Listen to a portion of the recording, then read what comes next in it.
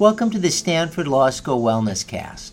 I'm Joe Bankman, professor of law and also a psychologist. This episode marks a new direction for the WellnessCast. My co-host, Sarah Weinstein, a lawyer turned therapist, left to manage her Bay Area clinical practice. She said goodbye to us in our last podcast. She left behind a parting gift, a suggestion that I enlist Stanford law students to help produce and write the podcast. I've taken her up on that suggestion.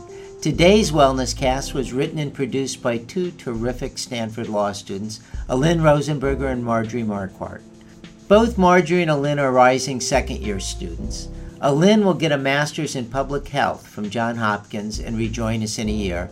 Marjorie will work this summer at the D.C. Public Defender's Office. Welcome, Alin and Marjorie. Thank you. Thank you. Alin, your story today is on a remarkable program that teaches yoga and mindfulness in women's juvenile detention centers. Tell us about it. That's right. So today we are spotlighting the Art of Yoga project, which brings a mindfulness-based curriculum to at-risk, incarcerated, and exploited girls. What do you mean by mindfulness-based? The program combines yoga, meditation, creative arts, and writing into a thorough curriculum for all of the girls that it serves.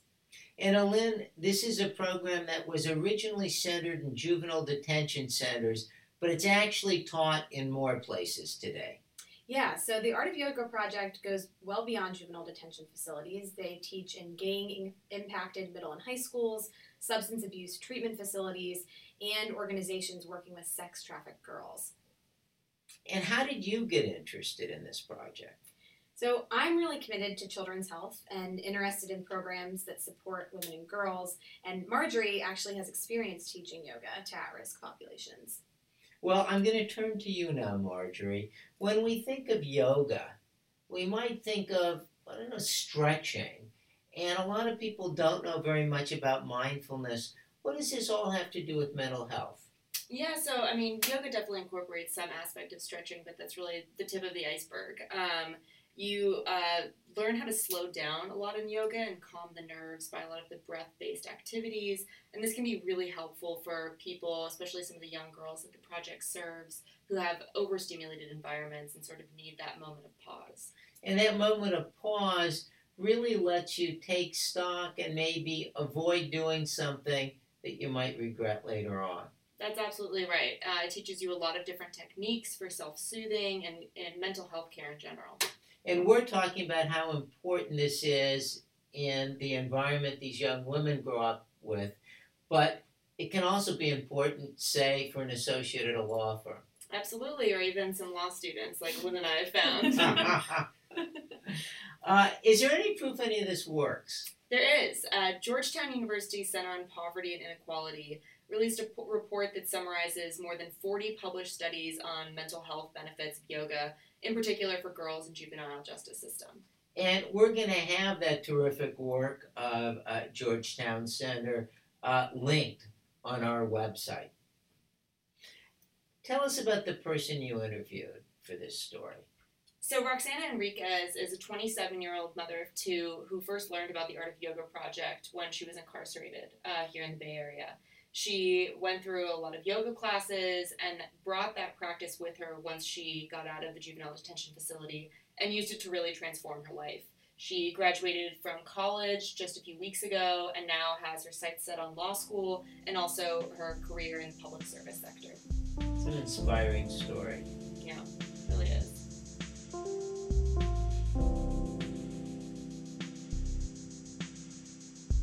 Rocsana, do you want to start us off with a centering exercise?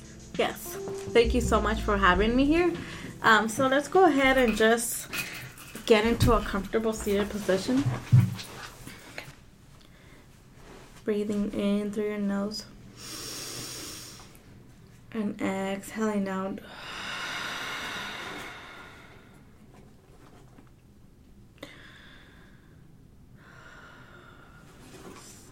Take a moment to pay attention to how your breath is just breathing in through your nose and out.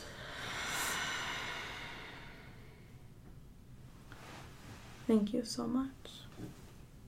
Thank you so much. That was lovely.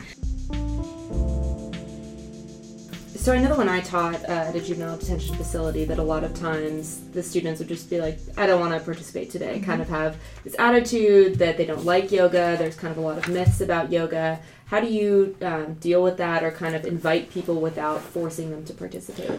Yeah, so I noticed that some of the girls come in and they just want to lay on their mats and they don't want to participate. So then some of them don't want to talk to you directly in the eyes. Mm-hmm. So sometimes we pass around like squishy balls or something that they could touch, they could feel, and then they talk. Or sometimes what I do is just say like, like, this is our safe circle. We're gonna get all the girls, and we need everybody to come into like a tadasana and a standing pose. We need each other's energy to do this pose. So just by saying like little cueing like that, but in a very friendly way, not in a very like serious way, but in like, in a friendly way that they will feel, oh, she wants, all eyes are on her, So I just say, all right, let's just go ahead and do some tree pose, and we're gonna extend our arms, and then we're missing a tree, so then she like slowly starts to join us.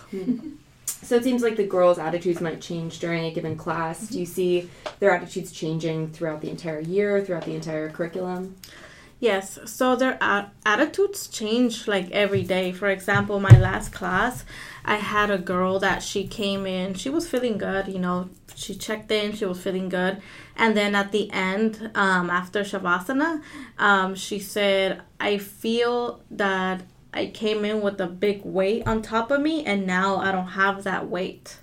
So it's just like she feels her words were very like calm and rested and just very like happier and stuff. So I could see that in her energy, and next thing you know, she goes to hold her baby in the like a little rocking chair, and she just very calmly looking at her child and just like holding and smiling at the baby, and that was very nice to see. And I just like, it was very nice to see that day.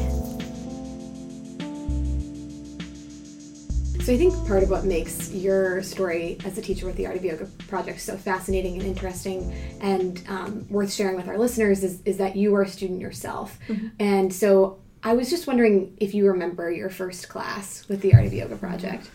Yes, I was back in 2005 or 2004. 2005. So I was in Hillcrest juvenile facility. And I will see yoga teachers come in and they will set up the room like in pink mats. And then they will start the yoga practice. And I thought, I just want to get out of my room. I want to go try that exercise class, workout class, because I didn't know what yoga was. And then next thing you know, I'm like, this is not really like a workout. It feels really good. I'm stretching my body. They're teaching me breathing exercises. And just the way that the teacher's tone, the voice, the calming cueing that she used were very like, I said, why they're being so nice? Like, they're saying nice things to me. So then I will go back to my room and I will try the same poses, restorative poses in my bed, in the room. And then I will think about my life. I would just start thinking about my life, and I'll start looking at the window at the nearest tree I will see. And I will just keep breathing and just thinking about what's going to happen to me next. And, I remember Mary Lynn. Mm-hmm. She's the founder of the Art of Yoga Project, and she used to teach me yoga when I was in Hillcrest.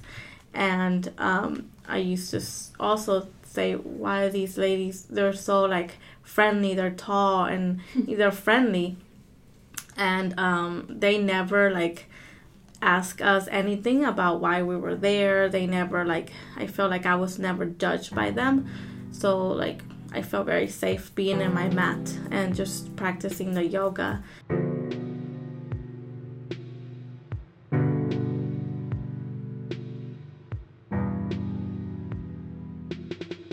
How do you think the practicing yoga shifted your attitude over your time at Hillcrest and then later at the girls' camp? So when I got released off probation when I was about 18 years old, I fell into a very unhealthy relationship, and that's when I became pregnant. I was very depressed, and I felt in my lowest, like I felt very not myself. And then I started to remembering and finding some of my old boxes from Hillcrest, my own writing, my own art, my own little art projects. And I found this little box that said, like, it looked very simple in the outside, but in the inside it said words like, you are strong, you're beautiful, you're smart, you're strong, and you're beautiful. And it just kept saying that. And then I kept saying that to myself, and it just brought me back to when I was like 14, 15 years old, and I was practicing yoga and how those poses made me feel. So I started doing it.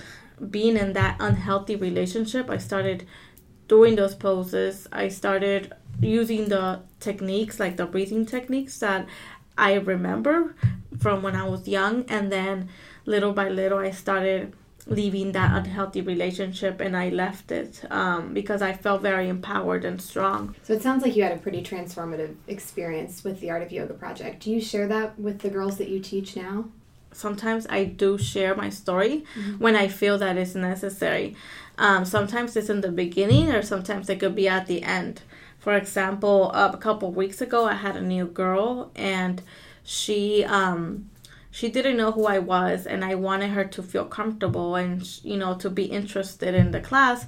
So we did the practice. She joined us during the practice. And then at the end, I told her why I do this. And that's when I told her about my story, so it could make sense that she could connect the dots. Mm-hmm. Do you think that helped her connect with you or connect with the practice in any way? Yes, because she said that, I didn't know that you were young and you were there and you have 2 kids and what you're doing now, and that yoga helped you, feel very strong about yourself and very confident about yourself. So when I say my story to girls, they say, oh yeah, she used to be like us. So they feel very comfortable and they're smiling, and I look very young to them and I look like them, a lot of them. So we're able to connect, and they're able to pay really attention to my practice. Mm-hmm. And whenever I talk about my experience, they pay attention and they're curious, saying, oh, so what pose did you used to do when, you felt very weak? So I will tell her, oh, I used to do warrior 2 or tree pose because I felt very grounded into to earth. And it allowed me to find more space in my body, and I just loved myself. So I just continued to say that to them, and they really think it was pretty cool.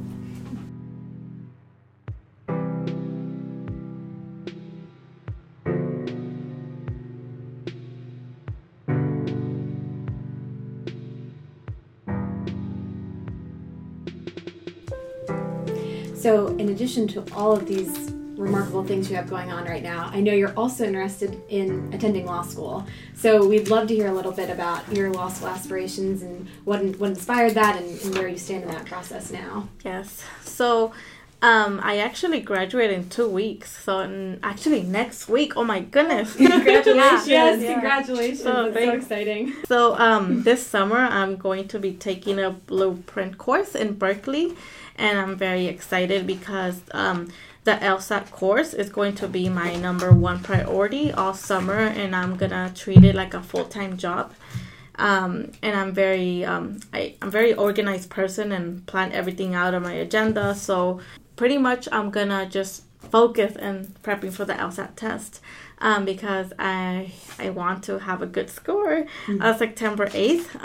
That's the date that I'm gonna be taking my test, and I'm really nervous, but I know that remembering, take a deep breath, and the yoga, it helps me a lot. Sometimes when people come out of yoga, they're like calm and stuff. I am calm too, but then I'm very energetic. Like I have a lot of energy and I'm able to be goofy with my kids and all that stuff.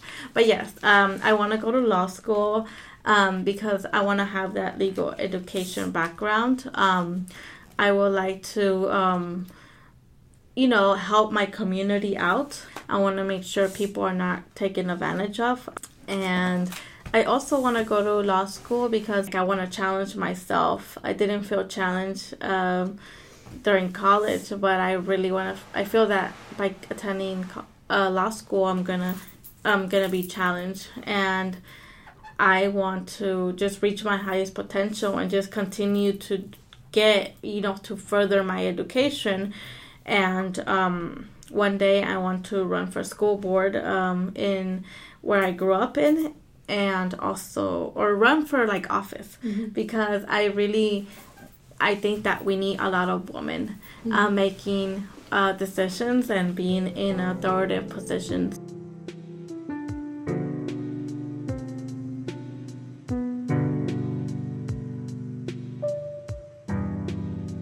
Well, we are so excited to see what difference you make, and I know it's just been such an honor to get to know you and to hear your story, and we really just can't thank you enough. We were just wondering if maybe you wanted to leave us off with a mantra or something that you say at the end of one of your yoga practices. Okay, so at the end of the yoga practice, I usually have the girls be in a comfortable seated position, usually in crisscross applesauce, but we don't have to do that right now. I say go ahead and just bring your hands in front of you. And we're going to go ahead and close our eyes and take a deep breath. And I leave them with peace begins with me. So I repeat this mantra like 3 times, but in a calm voice. Right now I'm so excited though. So like example is to go ahead and just center yourself, breathe in and out. Peace begins with me. Peace begins with me. Peace begins with me. And then we close with our hands together. And then inhale. And exhale. Namaste. Namaste. You've been listening to the Stanford Law School Wellness Cast. Today's episode was written and produced by Lynn Rosenberger and Marjorie Marquardt and featured Rocsana Enriquez. You can find more about the Art of Yoga Project and about the Wellness Cast by typing in Stanford Law School Wellness on your browser, SoundCloud, or iTunes.